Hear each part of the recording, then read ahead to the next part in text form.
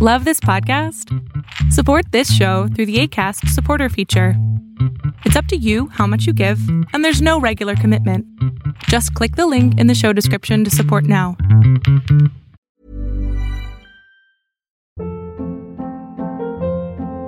Hold up. What was that? Boring. No flavor. That was as bad as those leftovers you ate all week. Keke Palmer here, and it's time to say hello to something fresh and guilt-free. Hello Fresh. Jazz up dinner with pecan-crusted chicken or garlic butter shrimp scampi. Now that's music to my mouth. Hello Fresh. Let's get this dinner party started. Discover all the delicious possibilities at hellofresh.com. Hey there, it's Michelle Norris. I'm host of a podcast called Your Mama's Kitchen. When I travel, I'm usually looking for a way to find a taste of home when I'm not at home. And one of the things I love to do when I am at home is entertain. And Airbnb allows me to do that. When I was in California recently, I rented a house that had a great kitchen. And when we were sitting around the table, we're all thinking, we're in someone else's house. Someone could be in all of our homes as well. If you have a home, but you're not always at home, you have an Airbnb. Your home might be worth more than you think. Find out how much at airbnb.com/host.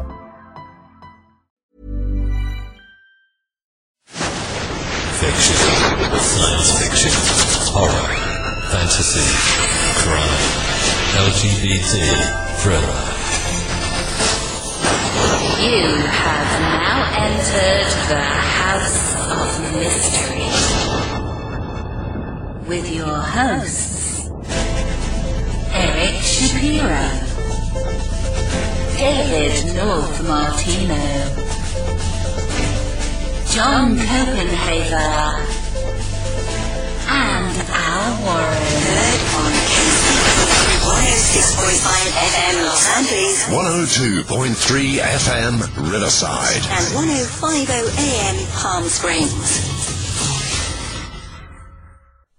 You are back in the House of Mystery, and of course I'm Al Warren, and if I could speak right, you'd know that. And Mr. Martino's in the back. You haven't blown up anything today, have you? Not today. I'm working on it though. Has your wife locked you down? Are you Yes. You're in quarantine in the quarantine? Yes, double quarantine. Double quarantine. Yeah, just put you in the basement. No, not even a cat. No.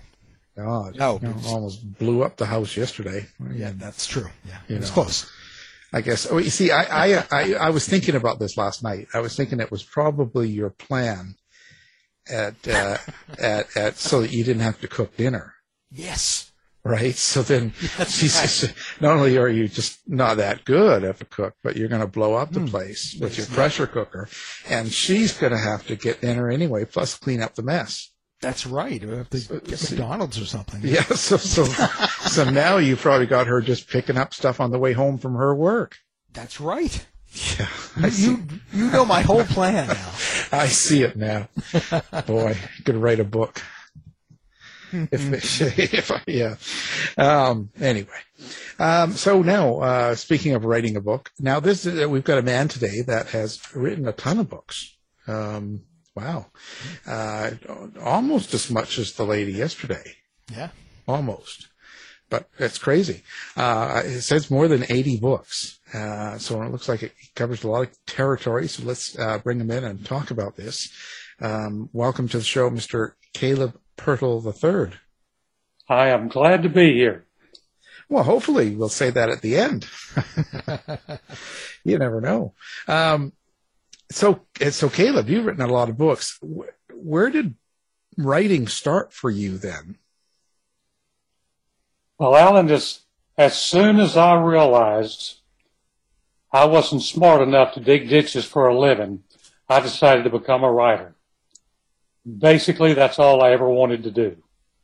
I went to college at the University of Texas and majored in journalism, jumped into newspaper business, small newspapers, large newspapers, wound up with magazines, and eventually I worked for a publishing company for 25 years. And in the last 10 years, I have quit writing nonfiction, and basically now I write fiction.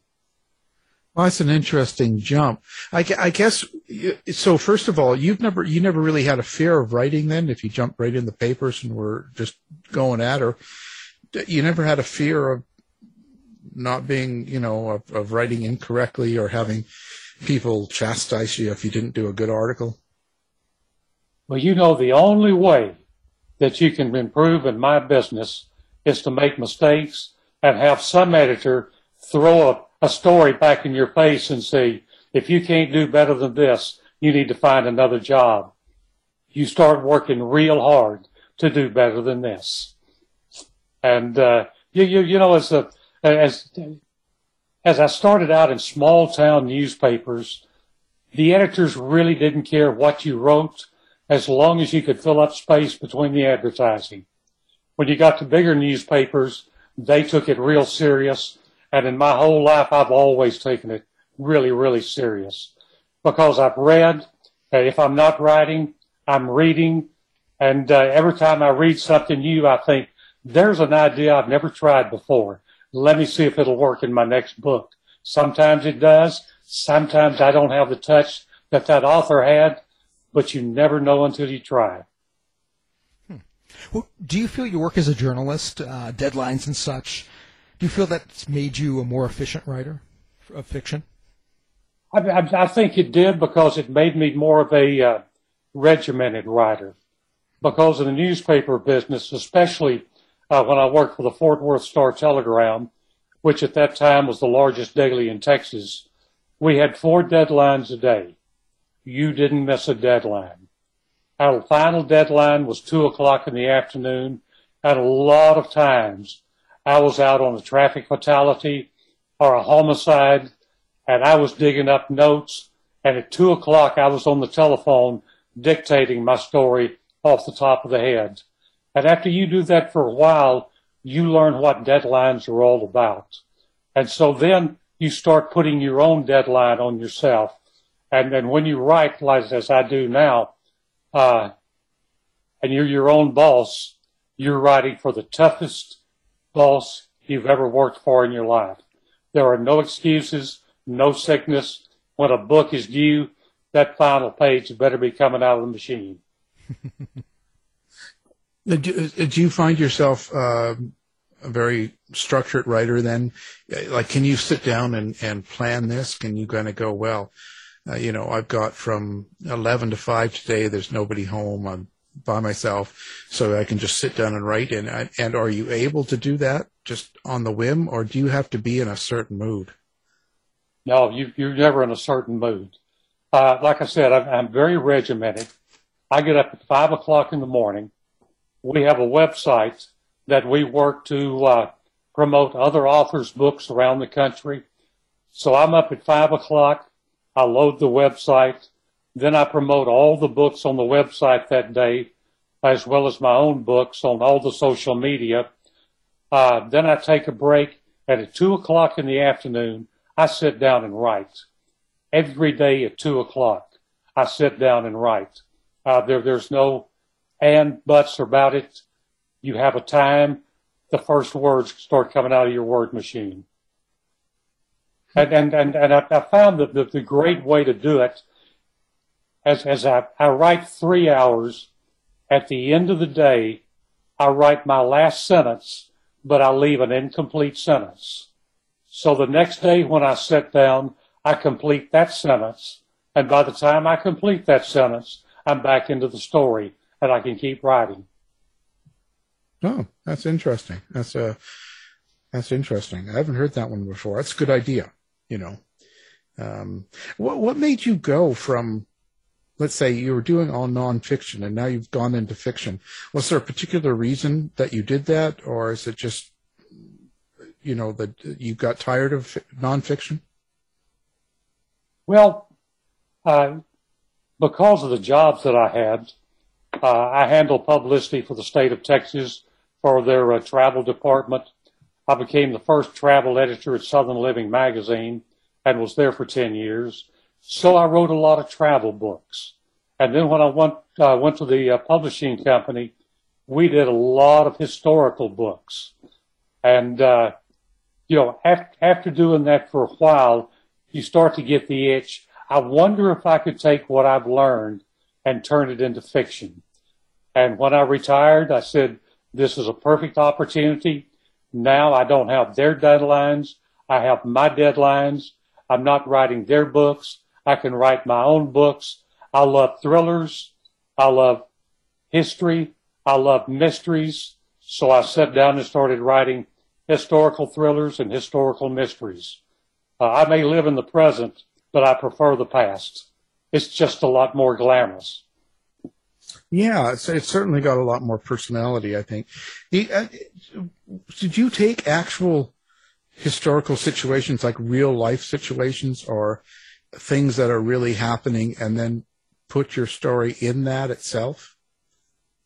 Well, you know, I'm a firm believer that fiction is packed with reality. It's packed with truths. There is much nonfiction in fiction as there is just pure fiction. Because as you go through life, you build up all of these experiences and all these things you've seen and been a part of and experienced them, and you lock them away in that strange little computer we call a brain. And every once in a while you get to the point in a story and all of a sudden something that happened to you 25 years ago just jumps out on the page.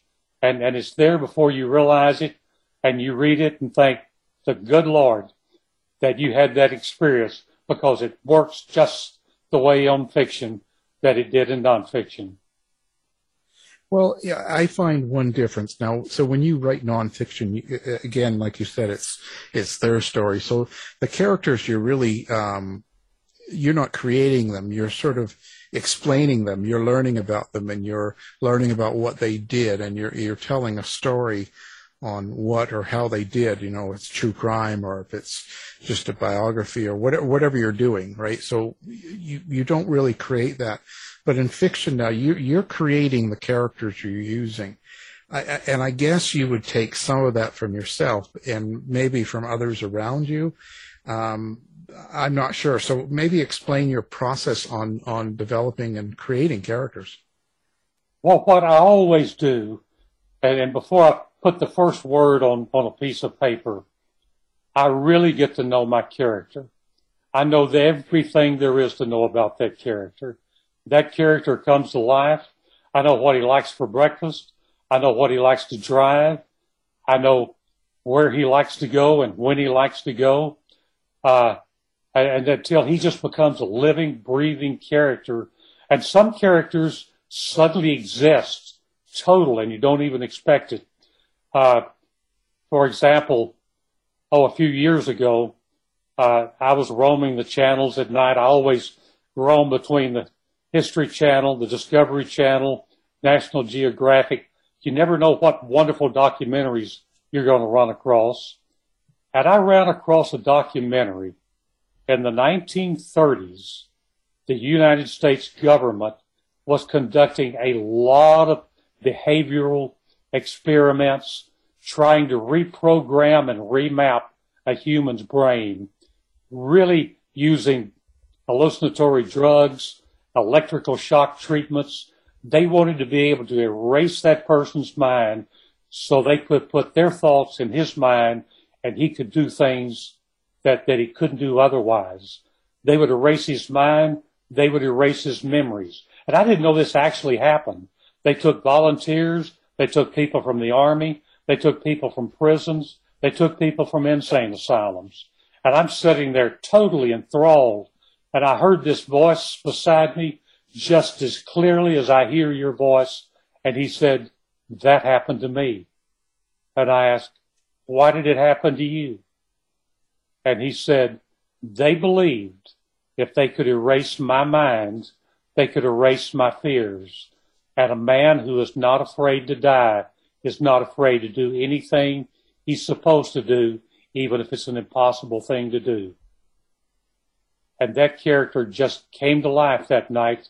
And I've written a 4-book series now based upon the exploits back in the late 1930s, just prior to World War II, on Ambrose Lincoln.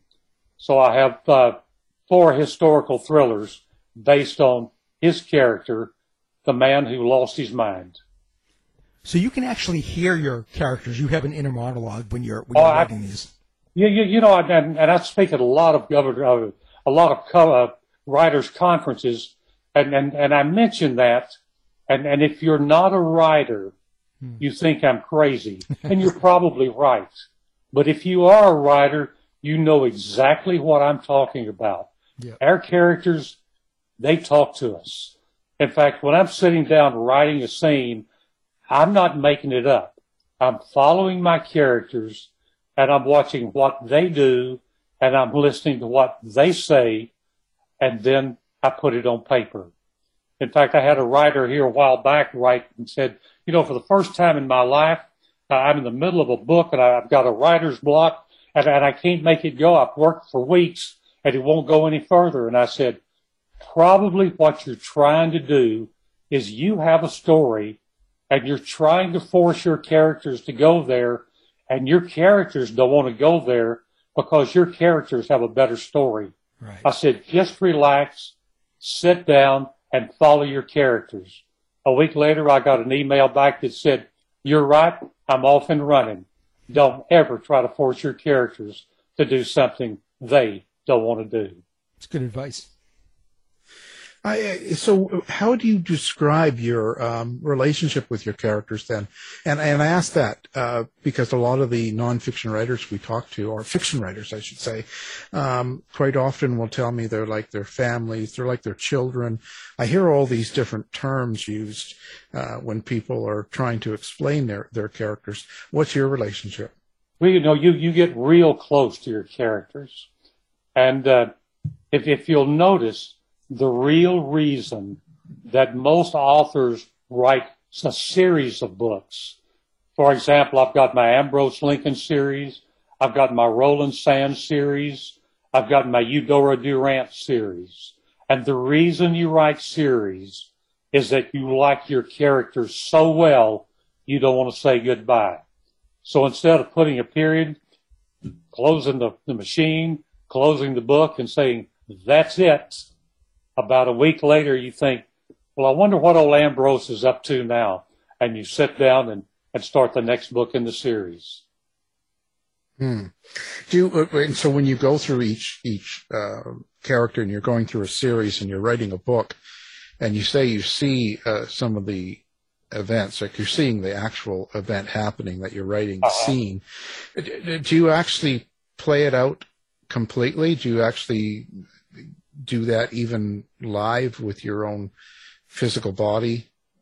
Yeah, I would never do that. Like I say, I sit there and watch what they do, and as they do it, I'm writing it down. As they're talking, I'm writing dialogue. It's almost like you got this little bitty television set sitting right in front of your eyes, and you're watching all the scenes, the action, you're hearing all the dialogue as it comes together. Now, once it's all on paper, you will certainly go back and start rearranging and rewriting threads of dialogue that don't work nearly as well as you thought they did, or expanding on the dialogue and expanding on the scene. But and it's just not your primary characters that you get involved with. In fact, in one of the Ambrose Lincoln books, I had a character that I just needed for one scene. He didn't even have a name. But it was that scene where Ambrose is trying to escape. He's running up these stairs in a walk-up hotel. He runs into a room, and there's this little man sitting there, and it's his room, and he doesn't know what's happening, and he's scared to death.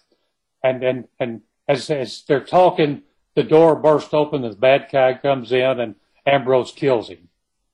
I'm thinking, okay, I needed that character. It's kind of like a day character in a movie script. You bring him in, you do the scene, you pay him off, you leave him, you never listen to him or hear from him again. George never left. The next thing I knew, he was in another scene. He was in so many scenes, I had to go ahead and give him a name, George Giddings.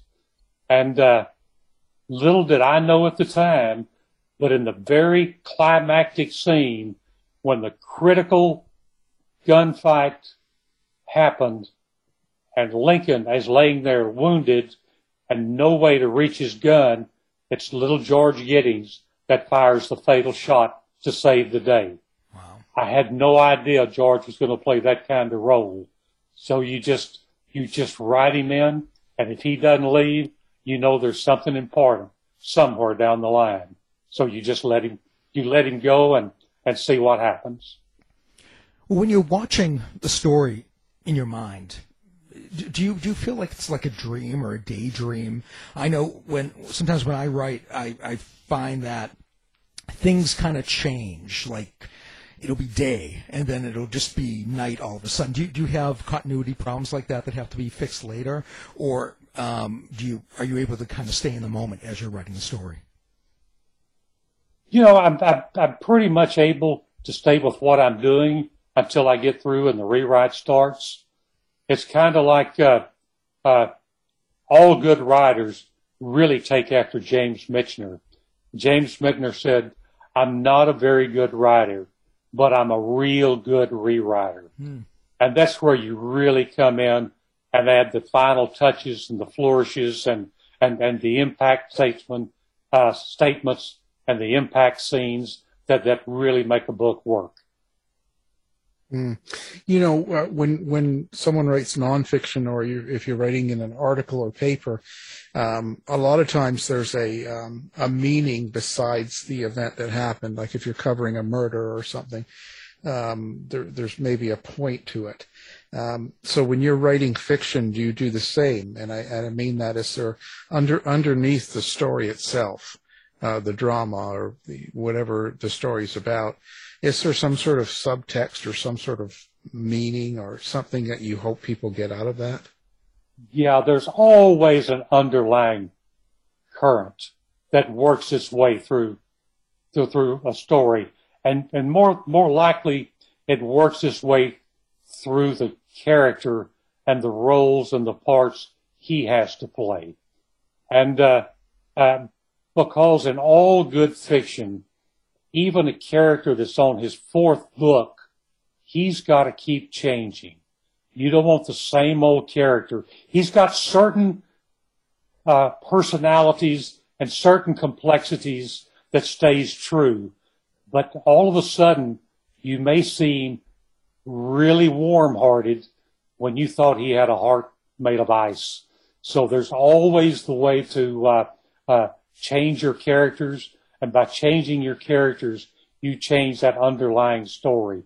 And so often, the story that's on paper is really not the story that you want to tell, especially if your book has something to do with social issues. And all good fiction has something to do with social issues, or at least those issues at the time that people may not have realized played such a major role in their lives, but looking back, they realize they did. Does that sort of put you more on guard these days? Do you feel like you have to be a little bit more concerned about how you word things or how you present them in such a sensitive generation now? You know, probably that's a good reason to write historical fiction, because you don't have to worry so much about that. Because those things that people are sensitive about now, they were also sensitive about in the 1930s or the 1870s. They just expressed it in an entirely different way. And sometimes learning how social issues were met and evolved and solved in 1897 really kind of gives you a key to how you need to act in 2022.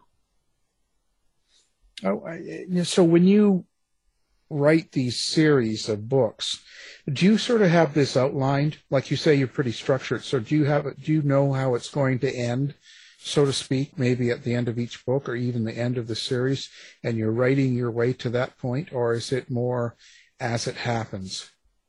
Well, when I first started, Alan, I would write my first paragraph of a book and my last paragraph at the same time. working under the philosophy that maybe this is like a road map. If you know where you're leaving and you know where you're going to, then you can find a way to get there. But invariably, by the time I got to the ending, it was so different. I had to rewrite the ending, which meant I had to go back and rewrite the beginning. So now I just sit down. I'm what, and I'm sure you've heard the phrase many times. I'm more of a pantser. I just write by the seat of the pants. I write the first sentence in a book and see where it takes me. And I know the book that here a while back I wrote. It's a historical fiction, but set back during the Great Depression.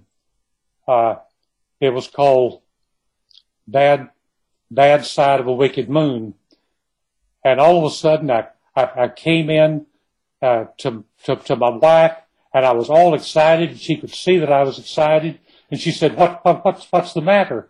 I said, "I've just reached page 256, and I know who the bad guy is." Up till that time, we had a thread of crime working its way through the book, but I had no idea who the killer was. And on page 256, I finally figured it out. Usually, I figure it out when my main character tells me. Do you ever take people that you don't like and use them in your books and make them the bad guy or have them killed? Always. And sometimes I even use their real names. Oh. But if you read my books, if you find somebody that's really killed and in a strange and heinous manner, you might want to think back, is that me? Because it very well could be. Well, we didn't know each other. It's the way you can get back at people and still remain friends. Wow, that's great. That's I'll remember that. Newest series looks like you just put out is the Boomtown Saga 3-book series. The Boomtown Saga. Yeah, tell us a little bit about that story. Like, what is this? Well, the Boomtown Saga is back during the early days of the Great Depression. It's written about a fictional East Texas town that was dying on the vine. Businesses were going out of business. People were leaving. There was a drought. The stores were all shuttering their windows and closing their door, and people were just dying on the vine. And into town comes a con man with a doodlebug machine. And he, by hook or crook or good fortune, finds oil. And all of a sudden, this little town is drawn back to life because oil has broken the back on the Great Depression. But with oil, there becomes money. And with money, there's greed. And with greed, there's murder. So you fictionalize it. But it's basically, I'm writing about what I know best. I was born and raised in Kilgore in East Texas, which in 1931, a con man came into town. He sold shares for $25. He raised money, and he actually drilled an oil well. And then to raise money. If you're looking for plump lips that last, you need to know about Juvederm lip fillers. With Juvederm Volbella XC and Juvederm Ultra XC, your lip look, whether it's subtle or bold, can last up to 1 full year with optimal treatment and no additional maintenance. Find a licensed specialist and see if it's right for you at Juvederm.com today. That's JUVEDERM.com. Add fullness to lips in adults over 21 with Juvederm Volbella XC or Juvederm Ultra XC. Do not use if you have severe allergies or a history of severe allergic reactions, or if you're you're allergic to lidocaine or the proteins used in Juvederm. Tell your doctor if you have a history of scarring or taking medicines that decrease the body's immune response or that can prolong bleeding. Common side effects include injection site redness, swelling, pain, tenderness, firmness, lumps, bumps, bruising, discoloration, or itching. As with all fillers, there's a rare risk of unintentional injection into a blood vessel, which can cause vision abnormalities, blindness, stroke, temporary scabs, or scarring. For full, important safety information, visit Juvederm.com. Hold up. What was that? Boring. No flavor. That was as bad as those leftovers you ate all week. Keke Palmer here, and it's time to say hello to something fresh and guilt-free. Hello Fresh. Jazz up dinner with pecan-crusted chicken or garlic butter shrimp scampi. Now that's music to my mouth. Hello Fresh. Let's get this dinner party started. Discover all the delicious possibilities at HelloFresh.com. There's never been a faster or easier way to start your weight loss journey than with PlushCare. PlushCare accepts most insurance plans and gives you online access to board-certified physicians who can prescribe FDA-approved weight loss medications like Wegovy and Zepbound for those who qualify. Take charge of your health and speak with a board-certified physician about a weight loss plan that's right for you. Get started today at plushcare.com/weight loss. That's plushcare.com/weight loss. plushcare.com/weight loss. I'm Sandra, and I'm just the professional your small business was looking for. But you didn't hire me because you didn't use LinkedIn Jobs. LinkedIn has professionals you can't find anywhere else, including those who aren't actively looking for a new job, but might be open to the perfect role, like me. In a given month, over 70% of LinkedIn users don't visit other leading job sites. So if you're not looking on LinkedIn, you'll miss out on great candidates like Sandra. Start hiring professionals like a professional. Post your free job on linkedin.com/achieve today. To drill that first oil well, he would go to Dallas and pick up a copy of the Dallas Morning News and read the obituary columns. And in the obituary columns, he would find the richest new widows, and he would go pay his respects to the widows. And he was quoted as saying, and this is in a newspaper article, every woman has a certain place on her neck that when I kiss it, she starts writing checks. So he financed the Kilgore boom with the checks from the widows in Dallas and from those little shares that he sold. And all of a sudden, Kilgore became one of the biggest boom towns in America. East Texas oil field was the largest oil field ever discovered. And so as I grew up in the midst of this, on the cusp of this great oil boom, I grew up listening to stories about the people, the places, the things, the crooks, the criminals.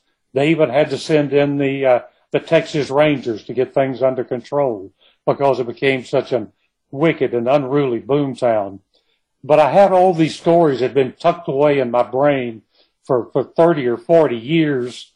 And all of a sudden I thought, I've got the best background of any story that I've ever had. The time has probably come to tell it. There's been enough funerals. So that's when I became my Boomtowns, or when I started writing my Boomtown series. It must take quite a bit of, like you say, but it must take quite a bit of research to kind of make sure details are correct. Like if you're writing in a time period like the 30s in a certain area, you have to make sure that the slang of the time is right, the way people use their words, the way they dress, the way they behave, their habits, the customs, as well as what's going on. Like when you talk about, just the area and the town. So that how long does that take you to research something like this out? It takes quite a bit of time because I do as much or more research on fiction as I do on nonfiction, because you're exactly right. If you make a mistake writing nonfiction and somebody realizes it, you've suddenly lost all credibility. So you have to make sure the clothes are right, the weapons are right. And the first draft of my first Ambrose Lincoln book, set in 1939, I sent it to my editor, and the editor emailed back and said, "You better check his weapon. You've got him carrying a Glock," and they didn't invent the Glock till 1952. So I immediately went back and said, "Okay, what kind of weapons did the military use in the 1920s?" So you really have to be accurate. And in that Ambrose Lincoln series, and one of the books, that was the Night of Broken Glass, I had the train coming into Polway, Poland, to pick up the Jews to carry to the death camps. Now, I researched and researched until I found the actual name of the company who built the trains that actually went to Polway, Poland, and picked up the Jews for the death camps. And I used it in the book. Now, nobody else will ever realize that that's probably the truth, but I know. And as long as I know, I can feel good about it. Well, yeah, you never know. There's always that one person. There's always one historian out there that's just looking for mistakes. Yeah. And God bless them. We need to find out where the mistakes are and change them. Yeah. But there's always, I always find there's one or two out there that all of a sudden will email you and tell you something that you didn't know. And, but I think it's really important. It's super important. How long does it take you then to put together, like this new series of 3 books that you just released? How long did that take to actually get out? I've spent probably, once I start, I will get a book out in 3 months. Right now, I'm trying to get at least 2 books and mostly 3 books out a year. In fact, as I said, I talked to a lot of writers groups, and a lot of people want to be writers and they want to write books, but the thought of putting together a 300-page book is kind of a daunting experience that lays in front of them. They're almost afraid to start. And then I tell them the formula is real simple. Just write 3 pages a day. Even if you're on a roll, stop at the end of 3 pages and write 3 pages every day during the week. Take Saturday and Sunday off, but write just 3 pages a day. It only takes 45 minutes or an hour to write 3 good pages a day. And at the end of 6 months, you'll have a book. Now, 6 months is going to come. You can either have a book or not have a book, but 6 months will be here. So you might as well have one ready for a publisher. What do you think of today's publishing world, with, now the big guy Amazon out there, and a lot of people just self-publish, and there's just like a million titles a day coming out. So, but what do you think in general of the way people are publishing now? Well, when the digital revolution hit, nobody knew what to do with it. And that includes the big 5 publishers in New York. They're almost afraid to do anything beyond what they're doing. It is the reason they're primarily just sticking to their authors that they know sell well.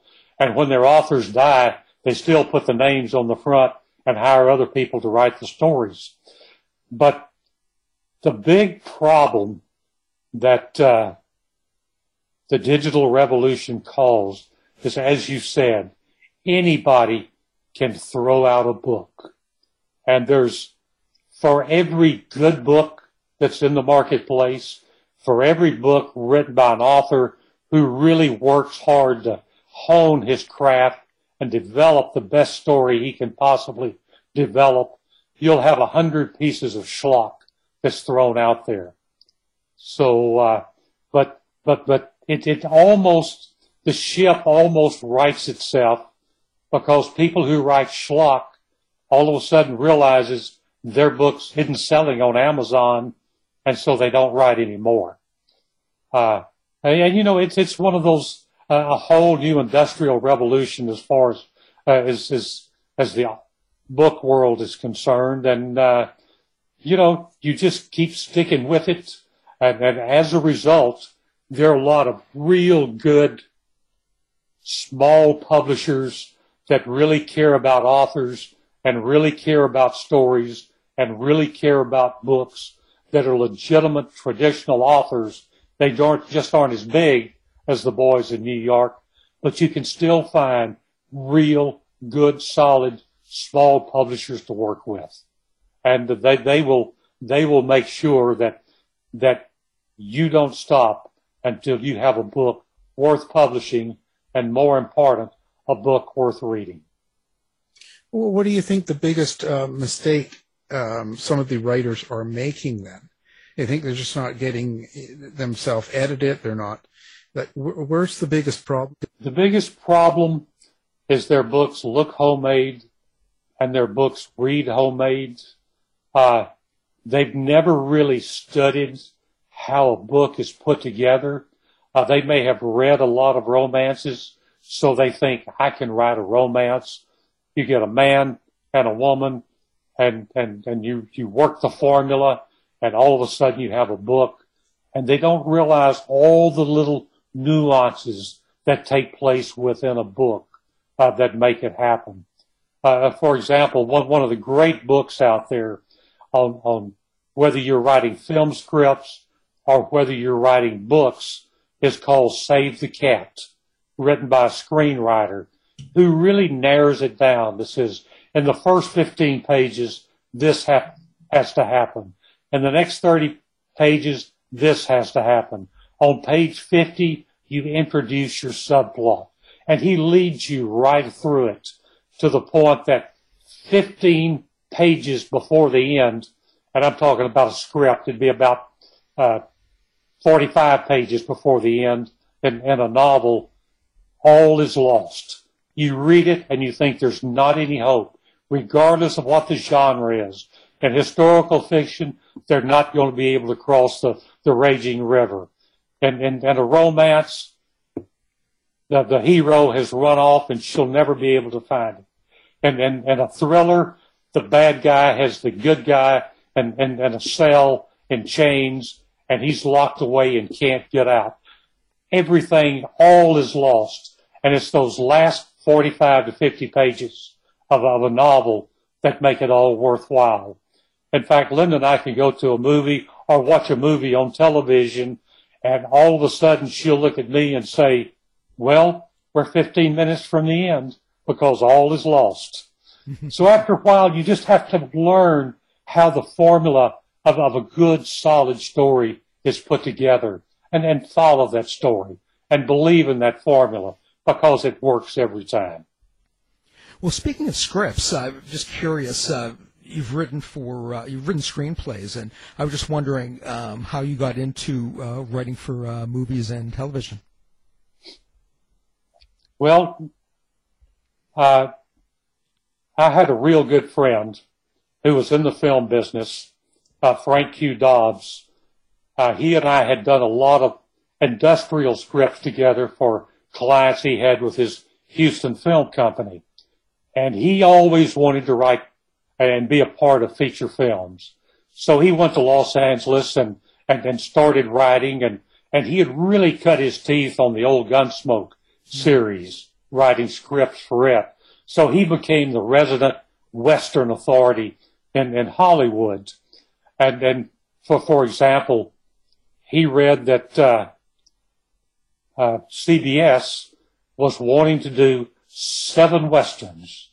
So he called me and said, why don't we do a Western? And we had a story about finding oil. And I said, what I'll do is just change that script to where we're no longer looking for oil, but we're in a Western looking for water. The story is the same. The drama is the same. It'll work. So he went to CBS, and CBS said, well, we've already sold those Westerns. What now? We're looking for a historical period piece. And Frank reached in his briefcase and pulled out our oil script and said, have we got a deal for you? So that's how we got the first one done. And then he got involved with Larry Levinson, who was doing all the Gambler series. And we did the 2-part miniseries on Gambler 5 with Kenny Rogers, Lonnie Anderson and Dixie Carter for CBS, and so we did that miniseries. Film scripts are wonderful to write. There's a lot of money to be made on good film scripts, but you have to go out to California and play the game. And I've never been willing to go to Los Angeles. So I guess terrible place. Passed me by. It's a terrible place. I'm the first one to tell you that. It really is. I thought you might have a first name basis with L.A. Yeah, I do, and it's not a good name. Do you ever look back at some of your earliest books and think that you'd like to rewrite them, or it's quite often writers will say that they dislike some of the earliest books, or they're not good, or they wish they rewrote them, or they could write them differently and stuff.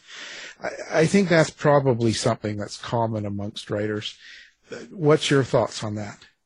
Well, it's always common, but it's also kind of interesting to go back and look at the first book that I ever did and the last book that I ever did, because the first books, I was overflowing with purple prose. I was trying to turn narrative into poetry. I wanted people to be able to see the color of the blossoms in the trees and smell the lilac bushes. And then as I've gone along, my writing has become a lot more spare, a lot more sparse. In those days, I was trying to set a beautiful scene. Today, I'm trying to see what the characters do within that scene. And it's almost something I learned when I was writing film scripts. Well, when I wrote the first one, I would set the scene in this western town, and I would tell everybody in the script where everything was. I would describe the saloon, describe the bank, describe the street scene, describe the corral, describe the mountains in the distance and the melting snow coming down in the crevasse and then the arroyos.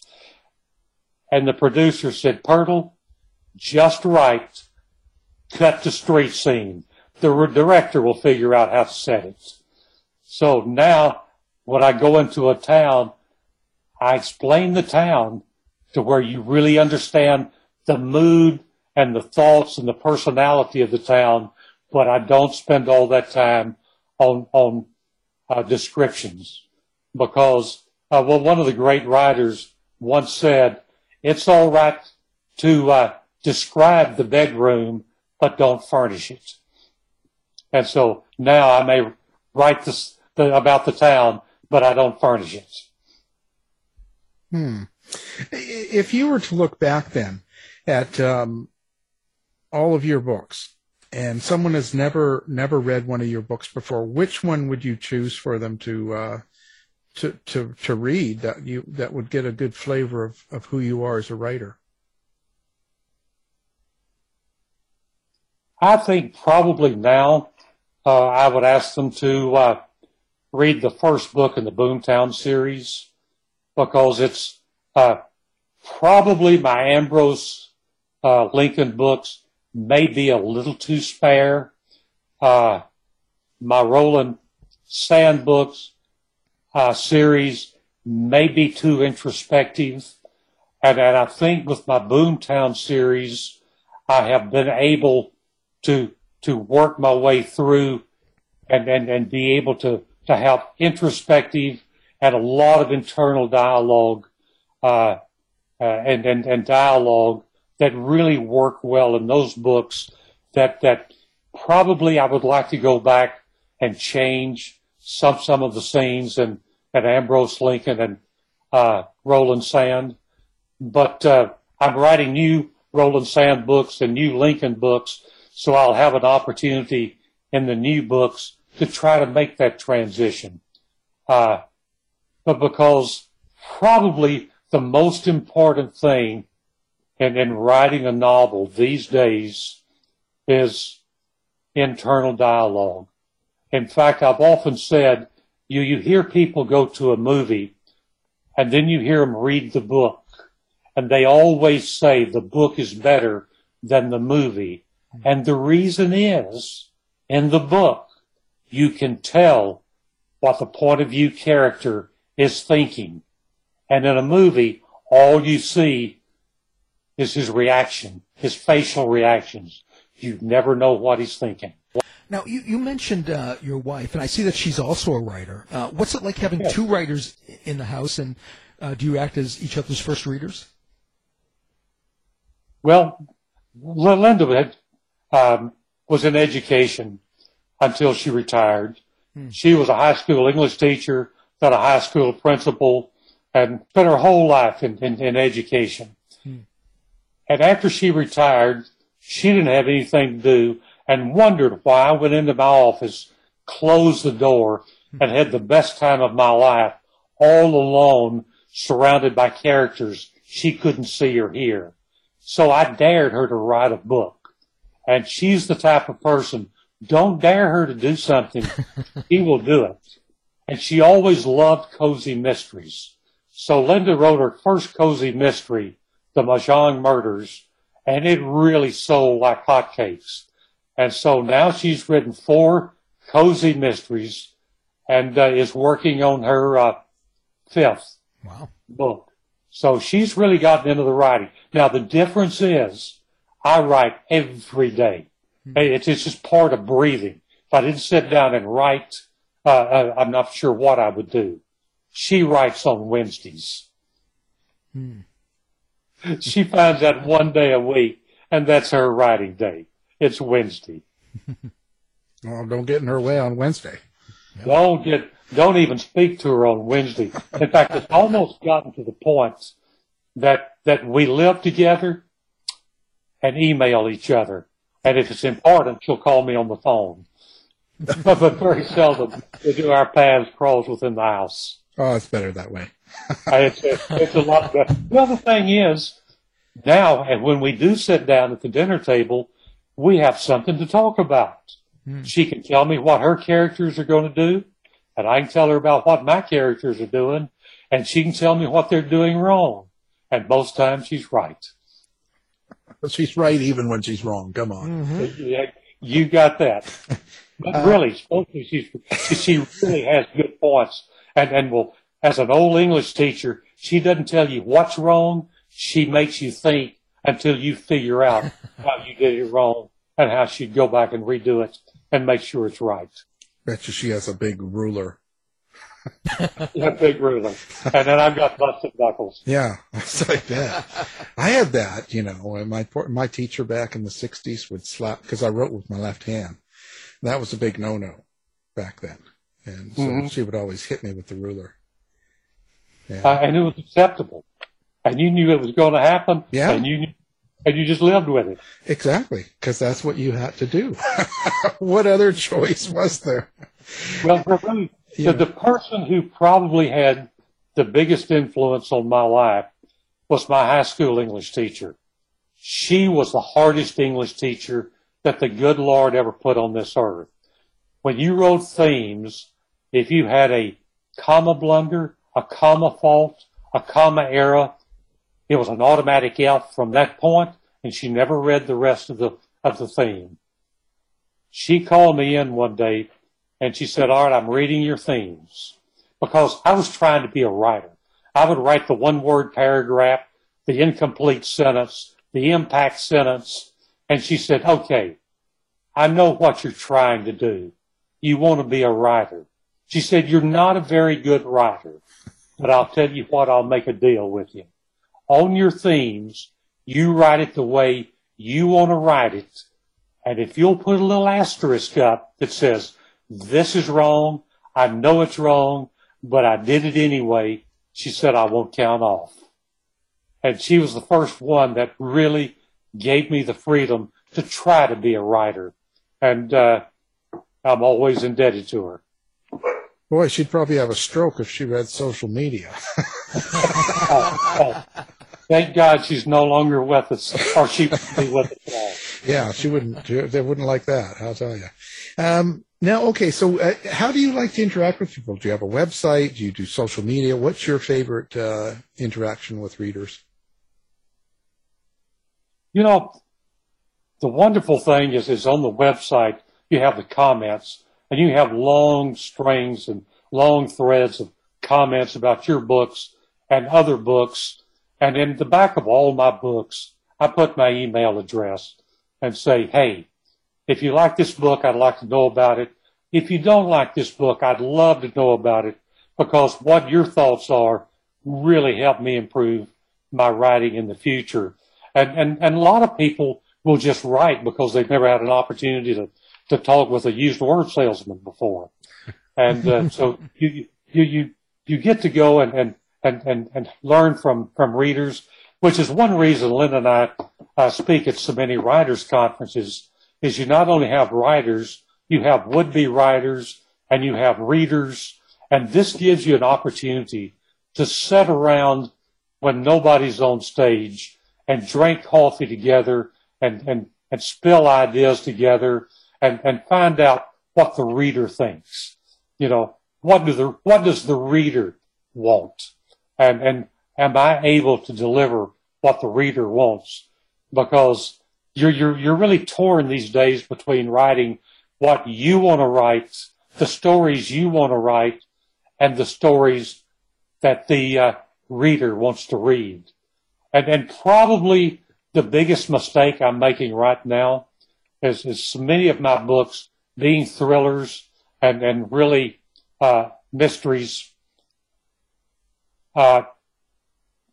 Most books are read by women, and so much of what I write would probably be enjoyed more by men readers than women readers, which is why in the Boomtown series, my lead character is Eudora Durant, and she's one of these 1930s abusive wives that woke up one day and she's not going to take it anymore, and she's on a one-woman crusade, and she fights back every opportunity she has to fight back, and she has really struck a tone with a lot of women readers out there that says, yeah, that's the kind of character we like to know existed in 1931. Wow. Sounds like you met Dave's wife. No. Boy, I'm in trouble for that one. And it was kind of interesting because my original concept was to write Backside of a Blue Moon from the con man's point of view. Because from my days working on the police beat for the Star-Telegram, I always loved good con artists if they were really good con artists. And so this was going to be a book about a flim-flam man. And he was in the first chapter. Second chapter, I wrote about Eudora Durant. And by the time I finished her chapter, I said, no, this is Eudora's story. And I put her on chapter 1 and the con man on chapter 2. And Eudora has run off with the series. It's all about her now. And she works well. Wow. She's probably modeled after my wife. To get that in. Well, it's certainly been a pleasure. You know, our time is run out, and we really appreciate. So our guest today is the writer, Caleb Pirtle III. Thank you for being here. Thank you so much for allowing me. It's been my pleasure. Thanks, Caleb. Tired of wasting time trying to decide what to watch on your streaming service? Go to our website and look for the Martino movie reviews. To find out more about our show, guests, or to listen to past shows from our archive, please go to www.houseofmysteryradio.com. Show's over for now. Was it as good for you as it was for me? Well, good night. This has been a production of Something Weird Media. I'll be back. Even when we're on a budget, we still deserve nice things. Quince is a place to scoop up stunning high-end goods for 50 to 80% less than similar brands. They have buttery soft cashmere sweaters starting at $50, luxurious Italian leather bags, and so much more. Plus, Quince only works with factories that use safe, ethical, and responsible manufacturing. Get the high-end goods you'll love without the high price tag with Quince. Go to quince.com/style for free shipping and 365-day returns. Ever catch yourself eating the same flavorless dinner 3 days in a row? Dreaming of something better? Well, HelloFresh is your guilt-free dream come true, baby. It's me, Keke Palmer. Let's wake up those taste buds with hot, juicy pecan-crusted chicken or garlic butter shrimp scampi. Hello Fresh. Stop dreaming of all the delicious possibilities and dig in at HelloFresh.com. Let's get this dinner party started. Even when we're on a budget, we still deserve nice things. Quince is a place to scoop up stunning high-end goods for 50 to 80% less than similar brands. They have buttery soft cashmere sweaters starting at $50, luxurious Italian leather bags, and so much more. Plus, Quince only works with factories that use safe, ethical, and responsible manufacturing. Get the high-end goods you'll love without the high price tag with Quince. Go to quince.com/style for free shipping and 365-day returns. You've been listening to the House of Mystery radio show. To find out more about our guests, hosts, or shows, go to www.houseofmystery.com. Show's over for now. Was it as good for you as it was for me? Well, good night. This has been a production of Something Weird Media.